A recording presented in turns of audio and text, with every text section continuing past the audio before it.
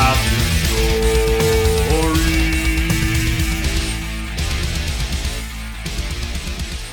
Welcome to Path to Story, a Warhammer Age of Sigmar Path to Glory podcast where we focus on the lore, rules, and storytelling of narrative play.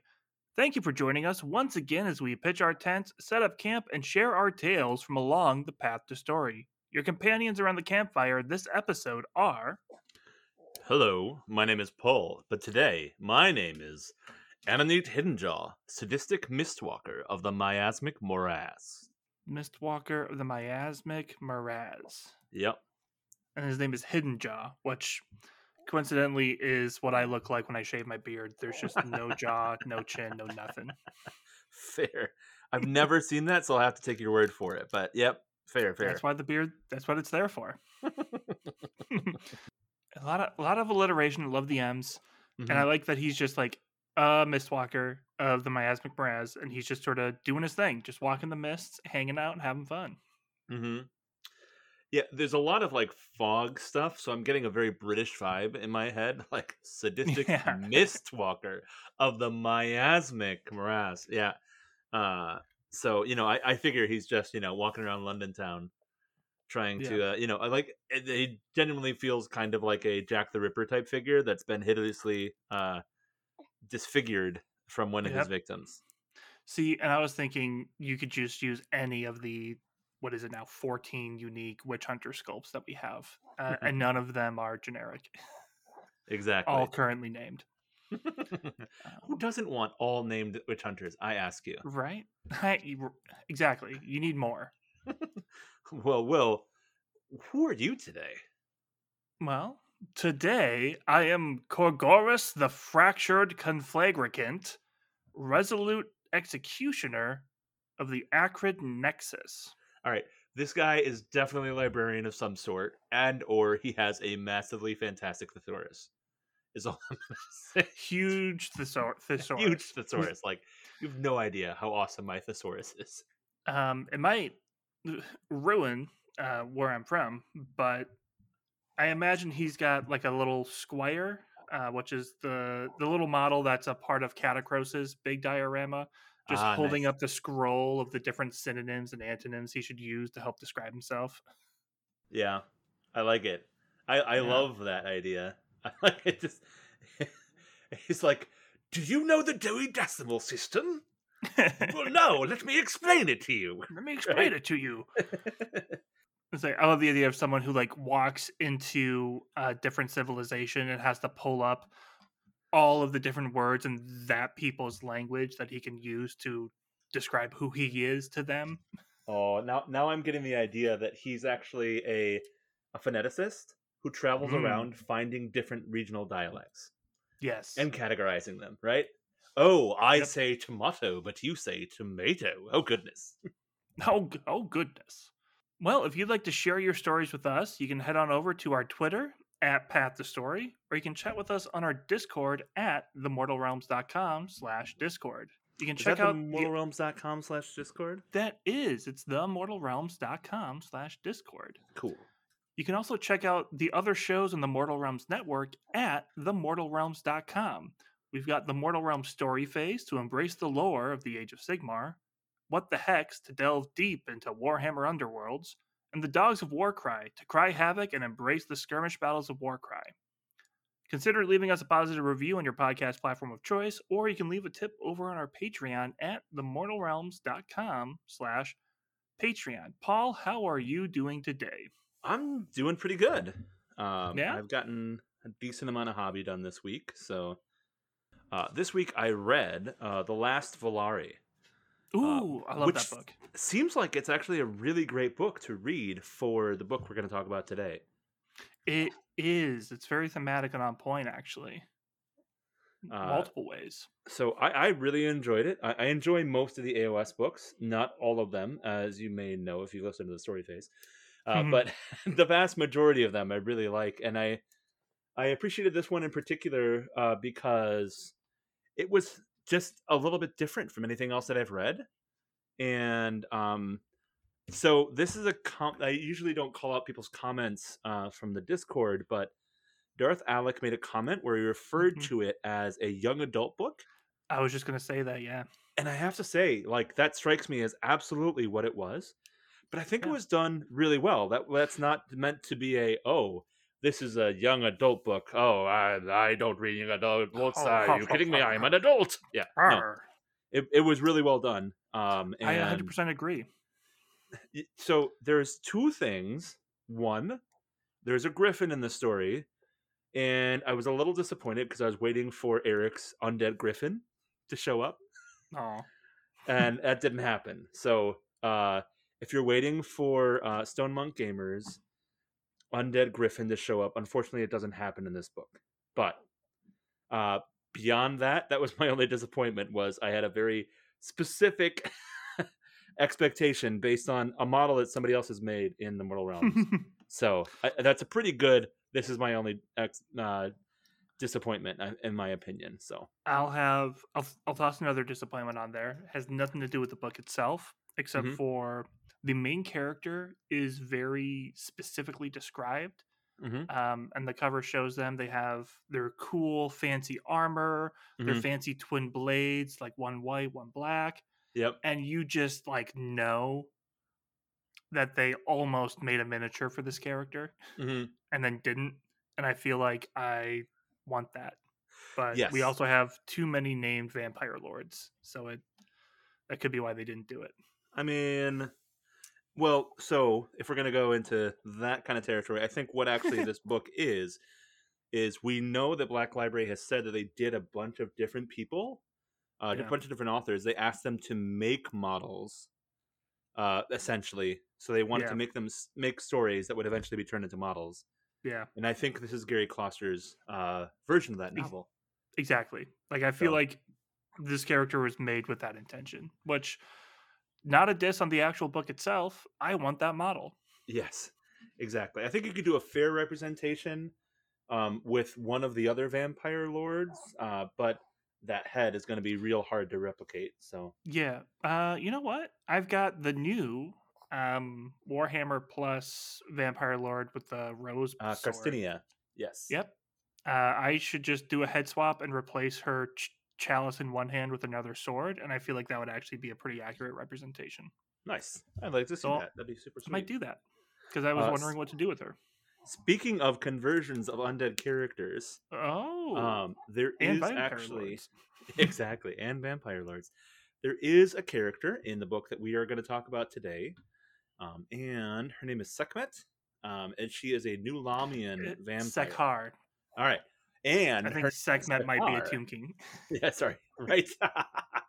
We're not going old world here. Thank you Yeah. for that. Uh, No, of course. so her name is Sekhar, the Fang of New Lamia, Mhm. and of course, I got the model. Thank you to GW a little early, and I can never ever just like paint the model up as intended.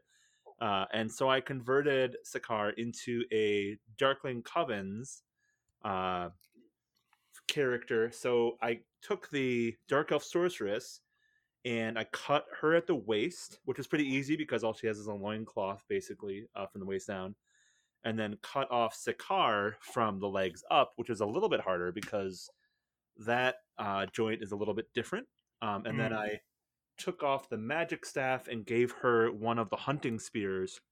I think it's from the Dark Elf chariot. Yeah, I was gonna say that the spear looks familiar to me. Yeah, which is no longer in the book, but I still have those bits, and so I wanted to use them, and so I was able to paint her up, and I'm really happy with it. One of the things that I really was impressed by this model is that it really strikes me as a Frank Frazetta picture turned into a Yeah, 3D model, and that, like, to me, it was super impressive because Sakara herself looks amazing, but then when I added on the Dark Elf Sorceress, it still looked really great to my eye, and I was really impressed at how it transformed the old sculpt into a new model completely. So I yeah. think it was super cool. Um, Well, and like the way the cloak is flying with the snake, and the way you've got the sorcerer's arm like reaching out the same direction that the original cloak is flowing. Like I think it works really well. Um, yeah, and then it's been a bit since we last recorded, since we had the various holidays and the new year. And also, we were kind of waiting for this book, so I've gotten a few things done hobby wise, not as much as I should have, um, because part of it was that I'll talk about that at the end. What I did accomplish was I painted up. Ush, apparently, it's pronounced Usherin, Ooh. but I like to say Ushorin, the Mortarch of Delusion, master of the Flesh Eater Courts. And I love this guy. He's pretty He sweet. is he's so cool. Um, he like when you're holding him and painting him, like he feels big, but he also feels really small because he's on a Mega Gargant sized base, and he's not anywhere near Mega Gargant sized. But as soon as you put a normal human next to him, you realize, oh man, this dude is huge. He can still grab a person with his bare hands and like bite into them like an apple. Now you know what the problem Um, is? hmm, You've convinced me that somebody needs to make a Mega Gargant Usharon conversion. they should. Well, it exacerbates my problem of my ghoul lore before this point was they were controlled by a mega gargant who ate a ghoul king who believed he was the ghoul king reborn I love that. as That a sounds great. titan. But now I'm like, well, how do I fit uh, Ushorin into that story? And the answer is, I'm not sure if I am. I might be Splinter Kingdom. I think he is the brother, quote unquote, because vampirism and all that good stuff, of that original Ghoul King who was basically outcast. Because even though he's huge, he's not Mega Gargant sized, and he had to flee, and he fled to Olgu. So everything I'm doing now is like basing it Olgu themed with like purple sands and black stone. Um, and I think it really works well with the yellow like cloaks and stuff. Which the yellow cloak is something I kind of always had for my ghouls, but as soon as I put it on this Ushoran model, I realized, oh, he's the king in yellow, Hmm. obviously. So I made him the keeper of the sign, and he is the master of Carcassa instead of Carcosa, and just going full Haster, King in Yellow, Lovecraft, and even though it's not actually Lovecraft, but that Eldritch horror type stuff. Um, do you know much about Carcosa? I don't off the top of my head. No. Okay. It's just this weird, like, in a different realm, city of weird madness and nightmares, and the King in Yellow makes you go crazy. Very ghoul coded. Uh, but the descriptions of the city are weird things. Like sometimes the moon and the horizon appear in front of the silhouettes of the buildings, and it's Hmm. constantly changing shape and stuff. And in my mind, it's because Olgu is the realm of shadows and lies, and it's being controlled by a man whose brain isn't latching onto reality properly. So the actual landscape is just shifting and forming as he's trying to just piece it together as he's losing his mind. That sounds amazing. So, if it's in Shyish, this is a question I have to ask. Uh, Um, Olgu. that's all right. Okay, never mind. All right, then go ahead. I missed that part. Yep. Yeah. So it's in Olgu, and part of that is because the start of season 2, we had the veins, which is Olgu and Gur. So in my mind, this character ran through the veins. Some of his ghouls are those ghoul pirates we have that got left behind, and now he's fully hiding out in Olgu fighting my Slaves to Darkness army. That sounds awesome. Yeah, very excited with it. I forget, I don't know if I've shared a picture of his sign, but it's supposed to be like the version of the Eldritch sign that makes you go crazy. But it's a very just simplistic version of Usherin's crown and the jewel in the middle of his forehead. So just 5 lines and a big red thing in the middle, but it also kind of looks like a weird eye. So it Nice. does a lot of work of like selling that idea of like this dude is putting this out there, and it's so filled with his delusion that it's driving anyone who sees it crazy. That's pretty awesome. I love that idea. Yeah, ghouls as eldritch horrors, which we're talking about ghouls, so we're going to be talking about a ghoul book. But before we move on to that, the last thing I've been doing hobby wise is kind of twofold. The first actual hobby I've been doing is I have been printing a bunch of these Dawnbringer coins to use as objective tokens. And I'm going to be painting them up very basic gold colors. I have 40 of these things because Paul and I are going to be running the Gibbering Dome Path to Glory narrative event at Adepticon again this year. And running the Gibbering Dome narrative event at Adepticon. And running the narrative dome Gibbering Dome narrative event at Adepticon. We're going to run it 3 times, people. That's right. It's not glitching out. There are going to be 3 different days that we're running this event. That's not to say that this is a 3-day event where if you sign up, you need to show up all 3 days. But this is a way we found we can bring in more players to play at this event without massively increasing table size and to allow for people's changing schedules. Mm-hmm. So if you are doing something else on Thursday and you couldn't make the Gibbering Dome on Thursday, congratulations. You now have Friday and Sunday that are available to you. Exactly. We recently opened up registrations for the Friday event, but they're at the time of us recording, it is still open. And I would ask anyone who's going to be there, they want to play narrative, there is a spot open for you. I know the Thursday and Sunday seats kind of sold out pretty quickly when they first opened. So if you are disappointed, check again. There may be a slot for you. So what I'm hearing is that we have some demand for AOS narrative. There is a demand for AOS narrative. And it's crazy because we're not the only ones running AOS narratives. I know Zach K, who came to the Dome last year, is running his own narrative event as well on Sunday. And I think he also sold out pretty quickly. So the Exactly. people are out there and they want to play. Mm-hmm. Which is awesome. It's always Yeah. awesome to see people that really want to get embraced in the narrative.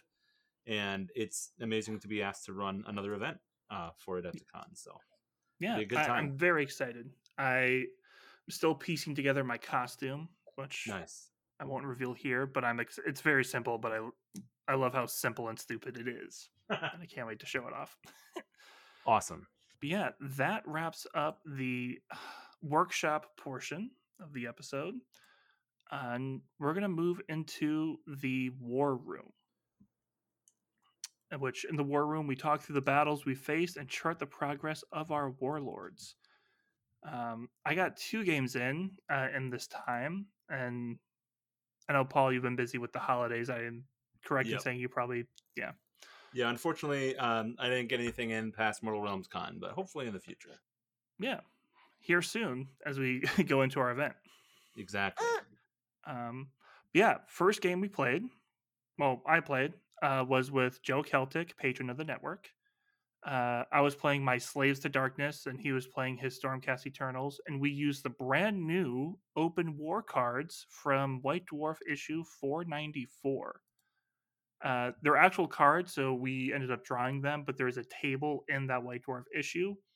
And I really like the open war generator from the core rulebook, and this just adds even more options for players. The battle was pretty simple and fun. I actually was running a Bellicor list, and he was running a Krondys list. So we had 2 really big named characters kind of smashing into each other. That sounds amazing. Oh, it was so much fun. And some pretty fun things happened.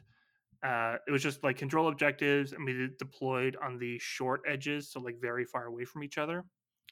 He had set up a shooting line, so anything that got close would get shot at. And he used Lord Relictor to teleport Krondys into my backline. So yep, which is a trick I've done to Paul many times, and it hurt. Maybe. it it was it was the full. So that's what that feels like moment for me. Yeah, Krondys really, the spell casting on him is really good. Kind of tore through my lines, but I was super proud because one of the last models I had in there, besides Bellicor fighting him, was the leader of my Chaos Legionnaires, the Decuriarch, and he's the one who got the final blow on the dragon, which is just great. Think of it just like the man at arms for this evil noble chaos slaying a dragon. Very proud of himself. And then Krondys exploded. uh, and just nuked that whole portion of the board. That Uh, sounds like a great battle. yep, yep. Bellicor got taken out. It ended up being a full loss, but yeah, that was a little bit rusty, and I just had more fun than anything playing with the big name characters on the board because that's not something we tend to do with Path to Glory. Absolutely. Second game, I played against one of the locals, username John Jambo. He brought his Ideneth Deepkin army, and I brought my Flesh Eater Courts, led by the Duke Bonnard, my Abhorrent Gore Warden. And I feel like John Jambo has recently paid in that army, right? Yes, it was all beautifully painted. Um, it looks phenomenal. It's got like a purple armor scheme with like blue cloaks, which is similar to what like I was doing with my Ideneth.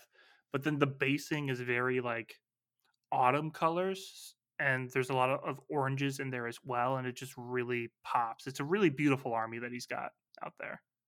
That's very cool. I think it's one of the things where narrative really adds a lot to a game, Yeah. but it's just even better when you have two fully painted armies, right? Like getting to grips with each other. So that's Well, awesome.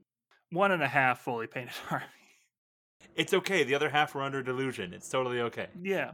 I mean, most of my ghouls are painted but not based. They just don't, because they're all white skinned and I prime white, so the bases are white. They don't look painted, but I just need to finish basing them and we'll be good to go. Yeah, what happened is I tried to pull a move I just saw Joe use against me, teleporting my flayers and gore warden to his backline, and they failed to do the damage they should have done statistically with the dice and got shot off the board. So suddenly I'm just down a bunch of points as the eels and sharks came rushing forward. So what I'm hearing is when it comes to Path of Glory battles or narrative gaming, what happens when I play you tends to happen to you when you play anybody else besides me. That's what I'm hearing Yeah. right here. Yeah, if people are listening to the show and they hear that I beat Paul in these games, they will get an assumption that it means I'm good at the game. But really, I'm just using strategies that other people use better. And or I'm just really bad at the game, but I still have a lot of fun. Either one works. Yeah, well, because we're building narrative armies, and when a narrative army goes up against someone getting ready for a match play tournament, it's going to go a certain way. Exactly. But yeah, I mentioned the ghouls because that is what we are really going to be talking about. We've already covered the Flesh Eater Court's Battle Tome in a past episode, but in this episode, as we make our way into the library, we're going to talk about Dawnbringers Part 4, The Mad King Rises. The Mad King rises. Sorry, I had to. Of course, you had to. But here in the library, we ponder the latest Path to Glory material from Games Workshop and come up with narrative ideas to field it. Paul, if you had to quickly describe the narrative parts of Mad King Rises, what kind of words would you throw out there? A lot of delusion. A A lot lot of delusion. of a lot of just kind of craziness. So I think this was a really enjoyable read for me, which I bet, if you listen to the story phase soon, you'll be able to get the full redux of what's going on Mm-hmm. here. Yeah. Uh, but there's a lot of death and a lot of Nagash, and I So think it's much going to death. be super fun. I mean, as far as we're talking the Garan Crusade, but Will, what would you talk about in the Akshi Crusade? So the Akshi Crusade, I, uh, I mean, it's also a lot of death, a lot of fire. Um, as far as the story goes, you're kind of dealing with death fighting death, and then the mortals just sort of being there and having to deal with the aftermath, which is fun. Even though this series is called Dawnbringers, sometimes it's good to have a book that just shows other factions doing their thing and the havoc it causes to mortals who just happen to be nearby. 100%. As far as the rules in this go, there are pretty much two words that I would use to describe everything we're going to see and talking about moving forward, and that is the triumphs and the treachery, Mm-hmm. which is so crazy that for book 4 of this series, every battle plan is a 4-person battle plan. Love that. I So don't know if good. they planned that, but it's so good. This book does see them come up with a new version of the Triumph and Treachery rule set, and it is a very drastic change from how it worked before, but also just how you would play your standard Age of Sigmar games. Would that be fair to say, Paul? I think that's fair. Yeah, absolutely. It's a reimagining of what Age of Sigmar really is, I think, is a fair way of putting it. Yeah, And it's awesome to see them put this much effort into more narrative, more non-tournament based stuff. So that's an A yeah. plus for me. Um, yeah, reading through the rules, they really, I mean, this is not to imply that they don't do this for everything they do, but they really thought out how to actually do like a good semi-balanced 4-person game. Hmm. The amount of thought that goes into what we're going to talk about Hmm. is it makes me think they've been working on this since the edition came out of like, yeah, we did Triumph and Treachery, we did through one battle plan in the core rule book, but let's really get this right. Yeah. So forgive me if I'm stepping on something that's coming up later in the episode, No, but go for it. um, one of the things that I really like about this is that it's kind of gone for it's something that is essentially a different kind of competitive play Yes. because instead of all objective based, this is kill points based, but Yep.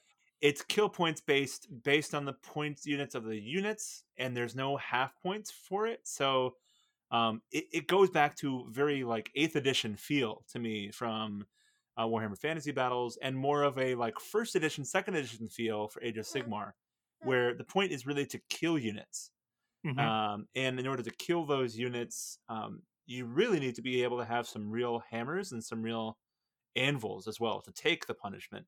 And I think it completely changes the way that you play the game because you're not just trying to claim objectives. What you're trying to do is you're trying to actively kill your opponents, which isn't something that necessarily at first glance makes sense with narrative, I think. But I think it really actually works well for this system because Yeah. I think one of the big takeaways is that Triumph and Treachery isn't necessarily narrative. I would really call it a different competitive play system just with multiplayer. Would that be a fair assessment, do you think, Will? I don't disagree. Um, the reason I've paused and phrased it like that is because it is listed as just like almost like just general rules. It's technically under like Conquest Unbound. It's Yeah. not narrative play battle plans. This is just a game mode. Hmm. Um, and I do think it's very competitive minded. And the mention of the killing like points for killing is something that I was really thinking about because I like it as a secondary objective when you're not playing match play and you don't have battle tactics and grand strategies. Now, I was say every one of these battle plans has an objective you should be doing on top of just killing. It's not just we're putting you in 4 corners, go at it. There are things you are doing, there are objectives you should be going for. And as a secondary, we're going to reward you for getting those kills in. So you've fallen into my narrative trap here, Will, I knew it. because I'm going to have an opposite point from you, but I think it's going to Okay. be the same point, which is Yeah. that this is something that I think Triumph and Treachery now does really well that it hmm didn't do before. Is you have this real Yes. strong competitive aspect, but then we also have ploys, and we've kind of had those before. But the way that ploys work is they give you cheats. Like I would term it another way, but there's no other way to term it, right? I mean, there some of these are nasty, Paul. Some of Exactly. these are They really are super nasty. nasty. And I feel like they're super narrative the way that they did it as well. hmm They're just like, oh, sorry. Like, I know you were going to try and shoot with that unit this turn, but that's not going to happen. No, you're not. Right. And I think they've balanced that really well because they have a bunch of different charts that tell Yeah. you all these different ploys that you can do, but you can never have more than one from any of these different charts at one time. Yeah. So you can annoy your opponents, but you can't destroy your opponents with the ploys. And to me, that's the super fun narrative aspect of it. Is it's really about the story that you're telling and placing those together, in my opinion. Yeah, I agree. I'm gonna go through some of these ploys, and I'm Yep. gonna talk about how you earn them, which will Hmm. bring us to like the main changed mechanic of this game as well. All right, go ahead. Um, yeah, like you said, there's like the you want to shoot, sorry, you can't. Ha ha. That's just always great. Yes. Um, there's one that's called caltrops, which is you just have so HALVE, cut it in half. Someone's charge roll. So Oops. like, and you can do it. You do it after the fact. So like, Yeah. oh yeah, I need to make a 9-inch charge. Boom, a 10. You're like, sorry, I think you mean 5. I did love that aspect. And then the counterpoint to that is like, oh, I'm going to turn one of those ones into a 6. So Yep. you could really be jerky if you really feel like it. And my other favorite one is for 3 command points. Gonna come to that for a second. Hmm. When you're the neutral player, you can pick one friendly unit to shoot an enemy unit. So if you recall from Triumph and Treachery, you kind of pick an enemy unit. You pick one of your opposing players to be an enemy for a phase. So let's say me, Paul, Harry, and Kieran are playing. Paul decides that for the shooting phase, Kieran is his enemy and Paul is going to shoot Kieran. Maybe I spend a few command points and go, you know what, Paul? I'll help you out with this one. I'll also shoot Kieran. Because who wouldn't want to? I mean, that's literally the point of a war game, is to shoot other people. So Not to pick on Kieran, but if he's the enemy, that's what's got to happen. exactly. But yeah, I mentioned spending command points, and I said 3 command points for that. You're going, Will, most people don't even have 3 command points in a turn. What are you talking about? Why would you waste that for this? And the huge change for Triumph and Treachery that I love is you no longer get to earn command points the normal ways. You don't get them at the start of a battle round. You don't get them at the start of each turn. You can't use a spell or a prayer or an ability to get them. Instead, when the game starts, you get 50 command points, Wait, wait. and that's it. This sounds like a very American game to me. How many command points do you get? 5-0, baby, one for each state. All right, fair, fair. All right. But you don't get any more. Well, theoretically. And you're thinking 50 command points for 5 battle rounds, that's 10 command points a round. That's way more than you're ever going to use, except you need Oh. them to buy ploys. Mm-hmm. You got to spend those at the beginning of each battle round to buy your ploys. And they found a good way to balance that out as well. Mm-hmm. Because at the start of each battle round, if you are the person with the most victory points, you can only buy 1 ploy. So you have to buy a good one. Yes. If you're in last place victory points wise, you can buy up to 3 ploys, which talked about how cruel these things are. That gives you a huge leg up. So it's not a rich get richer type thing like I've Mm-mm. seen in a lot of narrative minded battle plans, honestly. Like it's just like, oh, you're telling the story. You can be fine with losing. To Paul's point about this being more competitive, they found a way to balance that out. Mm-hmm. The other fun thing you can do with command points is you can make a deal. Yes, deals are super fun. This They're is a super classic fun. callback to the way that Triumph and Treachery has always worked. Yeah. A good example of deals that can be made is, let's say it's Paul's turn. It's the shooting phase. He's choosing who to shoot. I go, Paul, what if I give you 3 command points to not shoot me?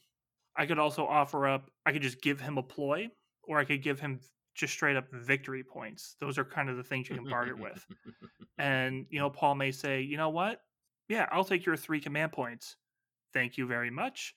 Also, Will, I'm going to shoot you because this is called Triumph and Treachery, not Triumph and Everlasting Friendship. This is not your Care Bears Warhammer. That's what I'm Yeah. hearing. Which I love. They managed to fit a treachery mechanic into Triumph and Treachery. Mm-hmm. Looking at it, yeah, that's the general scheme of this game mode. So you got 4 players. You're constantly rotating through. And the important thing with Triumph and Treachery is like if you pick someone to be your enemy, everyone else is neutral. You cannot affect them in any way, shape, or form. They're essentially terrain. Yeah, Really annoying making snide comments, but they're essentially terrain. yeah. Like if you have an ability that has like an area of effect, they're unaffected still. You Mm-hmm. can't move within 3 inches of them. You can't target them or anything like that. I could be wrong, but I think the core rulebook, Triumph and Treachery, you picked an enemy for that turn, or was it every phase? It Do you was remember? every phase, Was every phase? Okay. if I remember Um, correctly. yeah, but and they maintain that for this, so it's every phase, and it's interesting because you different armies have different abilities that happen in the hero phase. Mm-hmm. So like, oh, you can fight in the hero phase or move in the hero phase or do this or that. If you don't have anything like that, if you pick an enemy in the hero phase, they can actually do stuff like dispel spells and things like that. So it's almost better to pick an enemy who's like further away who can't actually interrupt you doing stuff for that phase. Yes. But then you've got like the reverses of like you can only charge someone that's your enemy in the charge phase. Well, then obviously that has to be your opponent in the combat phase, Mm-hmm. in theory. You would Uh, think, you unless would you think literally just want to bog them down and mess with them so they can't move in the next turn, because that would be really jerky, but also a lot of that would fun. be so funny, actually. Hey, I put a piece of terrain in front of you, and I know you're not going to attack me next turn, so I hope you enjoy the terrain that I've created out of my unit. Here you go. You're stuck in combat. You can retreat if you want. Exactly. But you have to choose me as an enemy in order to retreat. So Yeah, have fun with that. You're not going to charge your actual, yeah, no, like it makes for some real fun abilities, right? I think it's super great. yeah. And so there are reasons why you would want to barter with someone to make these deals of, hey man, don't do that, please. Um, and there's 4 battle plans that they have Hmm. that go along with this game mode. A very basic one is the Altar of the Gods, which is kind of a King of the Hill mode. There's just one objective in the middle. You get a bunch of victory points each round if you control it, and you get your killing victory points. So it's a nice big scrum. But all the other ones have their own things. Yeah, but then that also carries over into a few other fun narrative things. The Hmm. big one that I love the most, um, yeah, there's a special battle plan in here that will always describe with my dying breath as a narrative event in a box, and it is the Wars of the Martarks. It's pretty straightforward. It's a mostly killy battle plan, Hmm. but every player has to play a death army. Hmm. And it doesn't say you have to have a Mortark unit, but you should. Yes. So you have to be Legion of Blood for the Soulblight Gravelords, who of course is Neferata, or Legion of Night with Manfred, and then the Flesh Eater Courts with Ushoran, either Arcan or Catacross with the Osiarch Bone Reapers, and then Lady Olinder for the Night Haunt. You'll mostly follow the standard new Triumph and Treachery rules with a caveat. You don't track your command point usage. Instead, everything is tracked by a 5th player serving as a game master who goes by the name of Nagash. Which is just amazing. It's so good. It's so good. Like, so this is awesome, and I really like the way that it plays.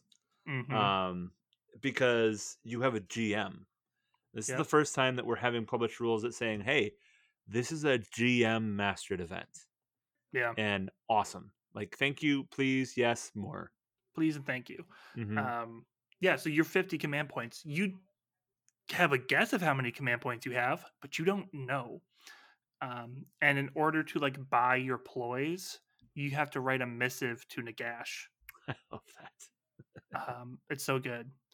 And Nagash keeps track of all of this stuff, and it even says officially in the rules, Nagash does not need to be a fair judge. You know what I He really can, love about this? what? That these are also your command points. Yeah. They're how you spend commands in your army. Mm-hmm. Yep. And I love the idea that Nagash can just be like, yeah, no. Like, No. no, sorry. I know you were going to attempt to do something cool that is the way that your army plays, but sorry. No. We actually decided you're not doing that. Or if you constantly are just buying poison, doing all this stuff, and you're like, final battle round, you're like, okay, he's attacking me, but I'm gonna do all out defense, and Nagash just puts his bony hand on your shoulder. Sorry, but the coffers are empty. Yeah, You cannot do all out defense. exactly. Oops. You oopies. Um, there's a few cool things you can do instead of just, Nagash controlling your points isn't the only thing. You No. can also choose to assassinate your fellow generals. I love this. You pay Nagash, and he'll make a roll. He rolls 2d6 and he adds any wounds allocated to that general. Hmm. If the total is higher than the wounds characteristic, that person dies, Love it. which is great. It gives you a reason of why you're going to burn through your command points quickly, just trying to assassinate everyone. Yep. However, if the assassination attempt is a failure, like all Nagash does is reveal that an assassination attempt was made, and he tells everybody who the target was. He does not Have have to to. say which player made the attempt, but But he he could. could. But he could. So it costs 3 command points to do the assassination. You might want to spend 4 command points to try and bribe him into silence. That sounds like a good choice. Yeah. On top of that, the other way to get victory points is your hidden agenda. Each player is going to secretly roll a dice and then show it to Nagash so they know what their hidden agenda is. There are some, which is the candle is snuffed, which is slay a model in the army of the player whose territory shares a long battlefield edge with your own. Basically, kill your neighbor. Boom. You get that, you get a cool victory point. It's fantastic. And they get the number of victory points for it. That one's pretty easy, so you only get the one. Some of them are even harder, like Topple. It gives you 3 victory points, and you have to slay a model in the army of the player who has the most victory points. So some of these are a little bit harder to get than others. And if you got one that may be beyond something you feel like you could do pretty easily, you could petition Nagash to let you change it. He's not necessarily going to let you, or he will let you for a price. But it just shows like the weird like manipulations and betrayals that exist within the Death Grand Alliance. Absolutely. So I know this is like a super flavorful death, triumph, and treachery scenario, but you know what I thought when I read this? Hmm. I would love for this to be a Karajan Overlord triumph and treachery where you're all trying to Yes. grab the profit from each other. And you Yes. have a, say the Conference of Madralta trying to figure out who Mm-hmm. gets the profit. So, Yeah, and since most of these hidden agendas are slaying specific model types in the game, mhm. I feel like you don't even need to change that table with Karajan Overlords. You just call them your bounties that you're hunting. Yeah. And I Or think that fits the narrative really well. you pay them and they become part of your army. Ooh, I like that. 2 other thoughts I had for this, because I had the same thought of this isn't super death coded outside of they call him Nagash, Yes. and the assassination betrayals. Very little needs to be changed for this to be chaos focused, and you've got the different branches of chaos vying for glory under the eyes of the gods. I would love to see this as a Skaven battle plan as well. Oh my god, that'd be so good. With each one has your own rat demon, right? Like you've each got your own demigod on the table with you. That would be super fun. Ooh. I think that'd be super fun, especially like the amount of betrayals and backstabbing is so Skaven coded. Another thought I had was that this would be a cool way to do the like the Coliseum that Sigmar has to train all the Stormcast. And so it's like teaching like the forces of order how to fight and like kind of going up against each other. I think would work really well. And then instead of Nagash, it'd be Sigmar overseeing everything going on. Yeah, and then the last thing with this battle plan is that there is the favor of Nagash, which is starting from the second battle round, moving forward, and everyone kind of sends their missives to purchase their ploys. Nagash picks one hero to receive his favor, and that hero gets a ward of a 4-up. It says, note, it's entirely up to the player's discretion how they choose to get Nagash's favor, and it's entirely up to Nagash how he hands it out. Sounds amazing. Yeah, like I said, that's a narrative event out of the box. With the Shorin painted up, I have a Catacross who's started to be painted. I have an Olinder who started to be painted, and I may be looking for a Manfred that I want to get and lean that way, That'd be and awesome. like run this for people and just be Nagash and just hand them, because I have about 1,000 points for all of these armies. So just hand them to folks and say, hey, we're going to run this. I'll teach you the game. I'll be Nagash, and you're just going to have fun and roll some dice and be jerks to each other, which is how my board gaming group plays games normally, anyways. Sounds amazing. So good. The next section of the book moves into the story of Dawnbringers itself. We kind of talked a little bit about the Akshi Crusade, about how it's kind of death doing its thing and everyone else dealing with it. So the interesting thing with these branching quests that they have in this book is it's not based on whether the Cities of Sigmar person wins or loses. It's just kind of based on their ranking in the battle plan. And the way they have this set up is they would prefer if for this entire section of the storyline you had the same four players playing each game, but it's not a requirement. And it says you can just have people swap in and out as needed to continue along the story.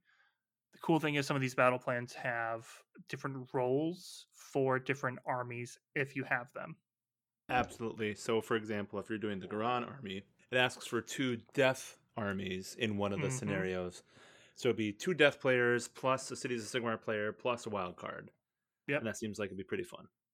Yeah.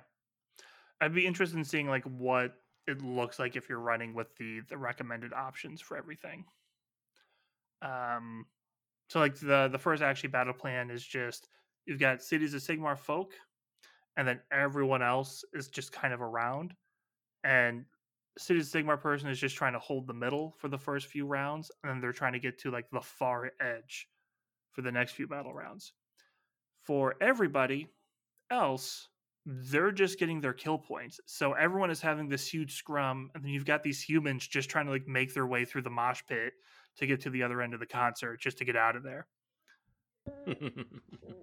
which is a lot of fun. And so it doesn't inherently give you bonuses for killing the humans, but you know they will get more points if you don't.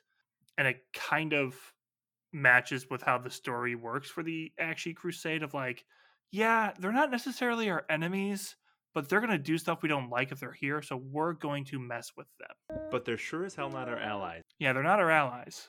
Like, I tell you what. And then on the Garand side, I feel like these are a little bit more flavorful because they're the ones that tell you to get these armies.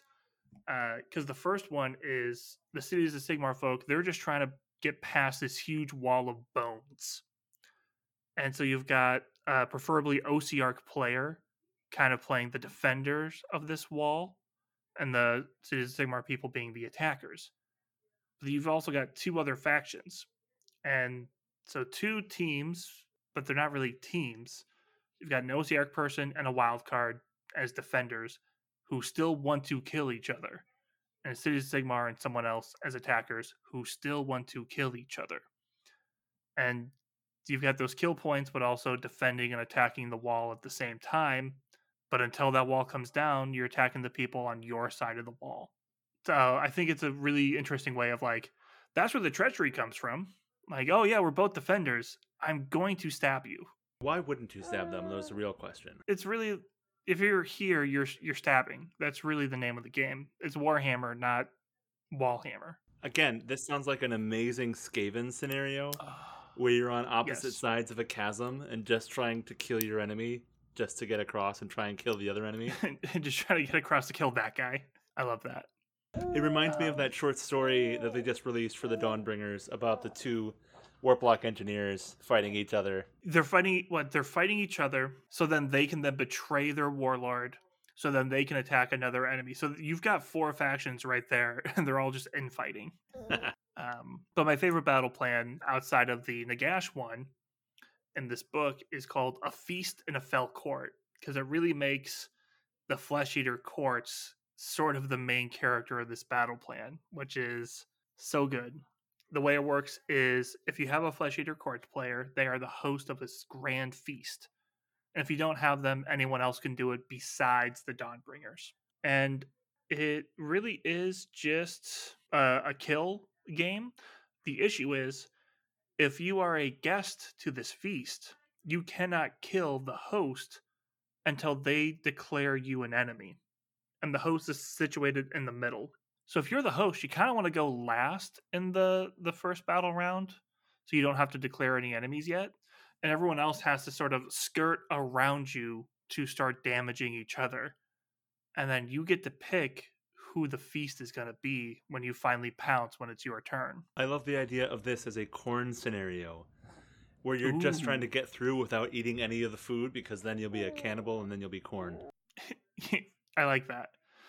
You're just trying to survive, and they're just trying to bring you in. I think it'll also work as Slanesh because I feel like they would also host a sort of grand, lavish occasion, and then lure you in with your enemies just to rustle up some drama and try to get you into that feeling of excess. And that kind of wraps up the battle plans and sort of the narrative games you would play in this book, but it doesn't wrap up all the narrative options we have in this book because before Paul mentioned the new named character Sakar, and she comes with her own army of renown. Well, she also, I'm trying to find the right way to word this because she doesn't have her own army of renown until they fac it.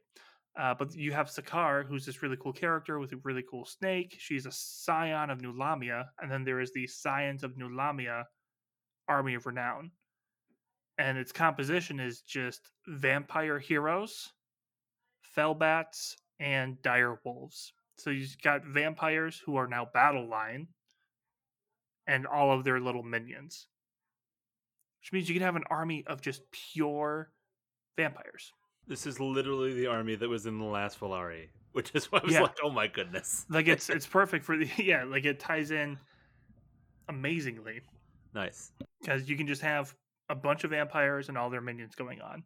The reason I say this isn't necessarily Sakar's army of renown because it does specify the vampire heroes that can be added to this army cannot have a sub faction keyword, and they put that in so like the Virkos vampire lords can't come because it's not their town. It does technically mean Sakar can't come to the army of renown either, which I assume is going to get fact out. Um, but the cool thing about this is like you just start getting free things back instead of having to use spells or all of like the stuff that normally comes with the Soulblight Gravelords to bring back units.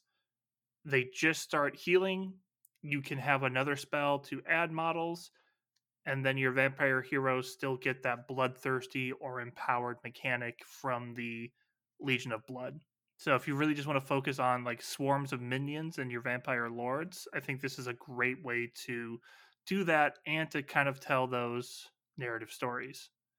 Like with our Cities of Sigmar episode, I said you could do, all battle mages. What's stopping you? All vampire lords, go for it. They're battle line. So it kind of removes like their previous restrictions. And I just think that's fun. Absolutely. It's they had a battle plan in Warhammer Fantasy Battles where it was just 7 Bretonnian knights on foot wrecking face, and Ooh. this is exactly what it sounds like to me. Yeah, take 7 vampire lords and just get some wolves and go have fun with it.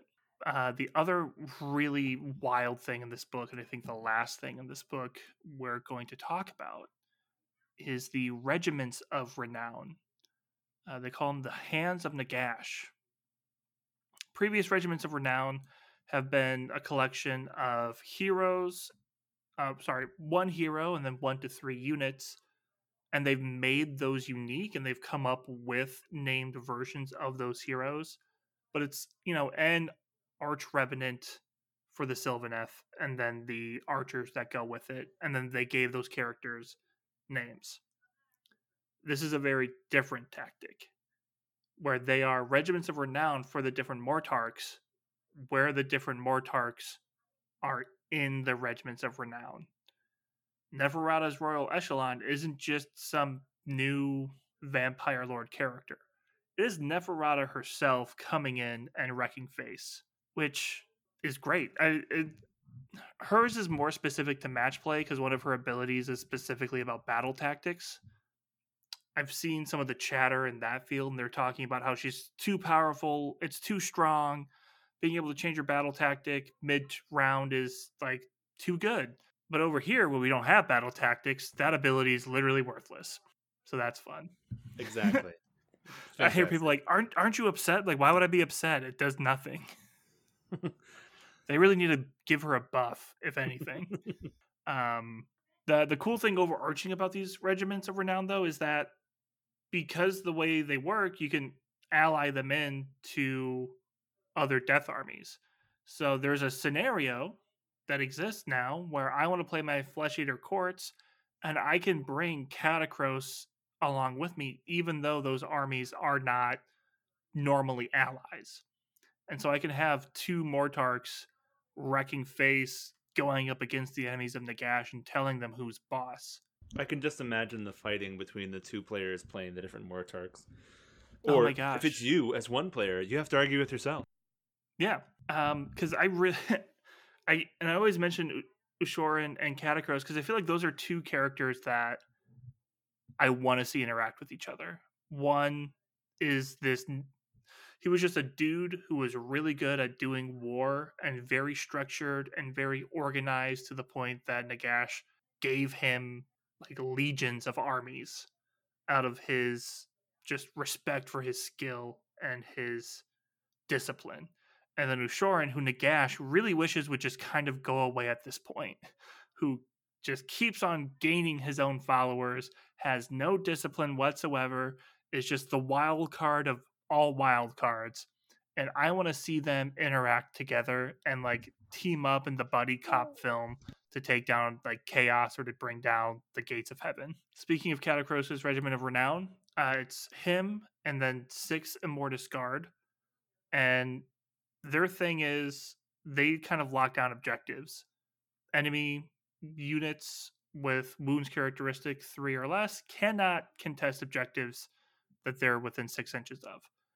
So for me, that actually works out with my list because I just have a bunch of flying ghouls who will fly out but don't really hold objectives well. I can just plant them on my objectives and let my ghouls do their thing, which is really nice. It sounds like they've really put a decent amount of thought into how these Mortarchs actually play as well, which sounds good. Yeah, because when you're balancing the whole army on its own, while the Mortarchs are like huge, almost god level characters, they're pointed as if they're god level characters. They're going to be the foundation of any army that they're in, but they also need to create the faction to work without them, especially for Path to Glory, where you can't bring unique people as your general. So, what these regiments of renown let you do is go, yep, the army may be balanced to not have them, but now we can tweak everything because we know they're here and we know they're losing some of those army abilities. Ushoran's is a great example of that. For the Flesh Eater Courts, you need to like achieve your noble deeds, and if you achieve your noble deeds, then within a 12-inch radius, people get +1 attacks of your heroes. But for this Regiment of Renown, Ushoran just gets that. So his bonus from this Regiment of Renown is actually kind of better than it is when he's within his own army. And it works the same way with his resurrection mechanic. Because in that, you need to spend those noble deed points to bring back a destroyed unit, and that unit comes back at half strength. Here, you don't need to spend anything, and just at the end of your movement phase, you bring back a unit at full strength. You just can't do it to the same unit twice. That sounds a little powerful, weirdly It, enough.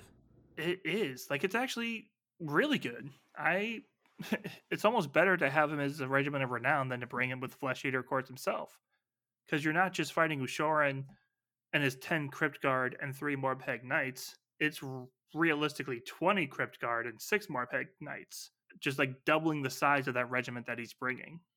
Yeah, and then just to put a button on everything and kind of go over the last regiments of renown, we've got the Sterniest Garrison, which is Manfred von Karstein, with 10 Grave Guard and 2 units of Fell Bats. This one's really fun because it's just teleportation mechanics, and it's a better version than the one from his subfaction ability because you can teleport up to you have to be 6 inches away from enemies instead of 9, meaning he's way more likely to get those charges off. And then on top of that, when a unit is set up, like when you teleport them, they get +1 on their attacks characteristic.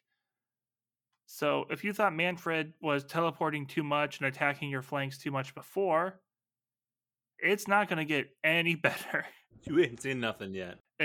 This plus the 4-person Mortark Battle Royale really kind of makes me actually want to get a Manfred model and just kind of build out that Regiment of Renown at least. And then finally, last, and I completely forgot about this other one. Not last, a different person I just remembered is the Lich's Hand with Archan the Black, Mortark of Sacrament. And that dead guy who's dead again, but he's not undead, but maybe he's undead? I'm not sure yet. They keep on putting out rules for him, but they haven't brought him back in the story yet. That guy. He's got 2 Morghast Archai, and 2 Morghast Harbingers, which is one. I like the makeup of this Regiment of Renown because the new this Arcan model and the Morghasts, they all came out at the end times, right? Yes. I believe they all came out of the end times. So they all came out of the end times, but they all got brought into the OCR Bone Reapers army when that Battle Tome came out.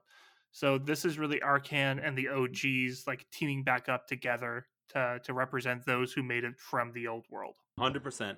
And their ability is just on a 2-up, they will ignore any spell that targets them. So if you're knowing you're going into a magic heavy matchup, like anything with the new General's Handbook that's all magic focused, bringing these guys in as your little anti-magic hammer is pretty nifty.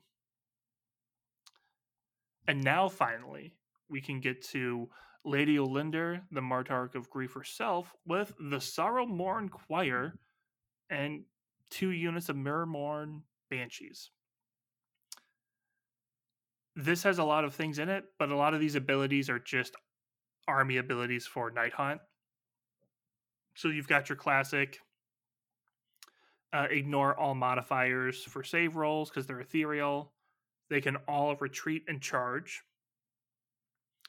In Battle Shock phase, if you're within 3 inches of them, sorry, you can't issue or receive commands. So it's their version of like a bravery bomb. Instead of having to use all these different mechanics to bring down people's bravery, they're just telling you you cannot do inspiring presence. Sorry, people are going to run away. And why should they not? She's super scary. Yeah, terrifying. It's the Martarch of Grief. And then the last thing is if they make a charge roll that's 8 or higher, they get strike first until the end of that turn. So that's pretty nifty. You're going to want, if you're taking them, you are charging into your enemies and dealing as much damage as you can. Oh, I forgot to mention, it also comes with 10 Dread Scythe Harridans. So you really are moving fast and striking hard and trying to cause as much fear as you can, especially with Strike First. You're just trying to hit them so they can't hit you back. And then, Paul, even though all of these regiments of renown, they have named Martarchs, I still think there's a case that you could still potentially use these for your path to glory and your other narrative battles. And there are two cases that I'm going to make if you bear with me for them. 100%. So the first one is if you're playing a Death Army, it almost makes sense that at some point you have to answer the call of Nagash because Nagash is all and all is Nagash. And so it would almost make sense that even if you're playing a Flesh Eater Quartz army, you are suddenly obligated to work with Lady Olinder and her Night Haunt as they're going around and doing their thing. And that just kind of ties into that overall narrative of death, which is they do answer to someone. And if you are told to very strongly by, what is it, Old Bones, you kind of have to listen to what he says. Yeah, unfortunately, you always have to live in the gash. Yeah. The other option is we'd kind of do this with everything, but come up with generic versions of these Martarks. Manfred on that cool steed. What is he but a vampire lord on a giant bone dragon? And you could have these cool units of mercenary death heroes running around selling their services to the highest bidder. I'm going to go back to an old callback that we had for AOS, which is Oh. that on Nagash the Undying King, he created what I've always called a Mortark, Tamra, where her big thing was that she had White Kings, but also mortals, because they were all her Ooh. family. And I would love to see a Regiment of Renown for that. That'd be super nice. And I think the closest you would get to that is with Neferata's Royal Echelon, because there you could have the female vampire lord, easy enough. And you've got your skeletons, but you could make maybe the Black Knights and use the new human cavaliers, or maybe swap out the skeletons with steel helm models, because you do lose with her thing the ability to bring back models because she doesn't have access to all that stuff. So it's a fun way to play with that idea of, oh, if I can't summon these guys back, maybe they are mortals. That sounds super fun. That does kind of bring us to the end of all like the narrative rules that are found in the Mad King Rises. I do think this is probably one of my favorite. I say this every time, but it's probably one of my favorite books in this series. I will say this: um, I still think The Long Hunt is really good story wise, but we've kind of glossed over the rules on this show because there was Flesh Eaters that came out around the same time, but also it didn't add too many new things. It was just a continuation of the existing campaign. The reason this book is probably my favorite is the story is top tier, especially with Ushoran, but also it adds so much to not just narrative play, but to Age of Sigmar play as a whole, with the new rebalanced, redone, refocused Triumph from Treachery, with the campaign mechanics they've added, with the different armies and regiments of renown, and then just with the Nagash Battle Royale. The amount of different toys and tools people now have available to them is phenomenal, especially compared to I think the previous two books, which were very Cities of Sigmar focused. This is a book for everybody again. Absolutely. That being said, any final notes you had on the book, Paul? I really enjoyed it. I think the whole series together is going to make an awesome Path to Glory campaign for somebody who has the Oh, resources. gosh. Yeah, I'm just trying to think because, like, I almost feel like waiting until after the last book is out and then starting, just so, like, if in a perfect world, you would want to tailor the campaign to match the story. So you would need opposing players that have the corresponding armies. Most of the other battle plans will sometimes call out an enemy army that you're fighting, but this one does like specifically say like, hey, if there are Flesh Eater courts, here's where they go, and if there are OC Bone Reapers, here's where they go. And so I almost want to see if like there is a gaming group somewhere that has this where they can actually play through and get that story going. And if it's you're during the long hunt where you've got everyone fighting against the Oryx, then during no in the long hunt when everyone is fighting against the ogres and the Mega Gargants and Gyran. No, that I'm getting my books mixed up. A little bit.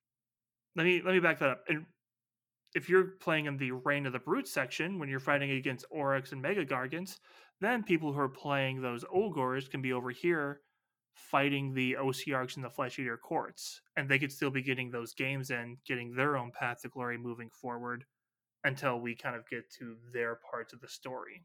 And I think that'd be fun just to see like how these different armies kind of interact and play in that kind of environment.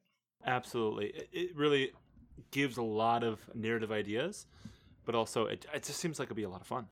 I also want to see people restructure this campaign system, and instead of getting armies that match this campaign, restructuring the location and story of the campaign to match the armies in their gaming group, because I think that might be even more fun if you guys are focused on Gur, because you have a lot of people playing the new like the General's Handbook, which is focused in Antor and the Cold. It'd be cool to change the blessings and setback tables to match that, and then change some of the narratives of these battle plans, because some of these they're not location specific. I know one from a previous book is just like set the caravans on fire. You can set a caravan on fire anywhere. You can have a great feast anywhere. And I also know, I think in Antor there's like some Skaven stuff, so you could definitely do like some of these triumph and treacheries with Skavens betraying each other. That being said, Paul, any final messages before I go to sign us off? No, I really enjoyed all the different ideas and the different rules that they came up with, and the way that they really have made Triumph and Treachery into something completely different. And like we kind of talked about, a competitive but also narrative and super fun game mode. So I'm looking forward to seeing how that plays out in the future. Yeah, I put the message in our local Discord trying to get people like, hey, let's do this. Please. I'd love to get 4 people to play a game together. And we'll see if we get any bites. Well, dear listeners, our fire has at last burned down to embers, and we must take to the path once more. If you'd like to keep us company on the road, Paul, where can they find you online? At PJ Shard. And you can find me on Blue Sky at Sever. You can also, again, follow our podcast on Twitter at Path to Story. And the best place to talk to us is going to be at our Discord at themortalrealms.com/Discord. Thank you for listening, and we'll see you again real soon.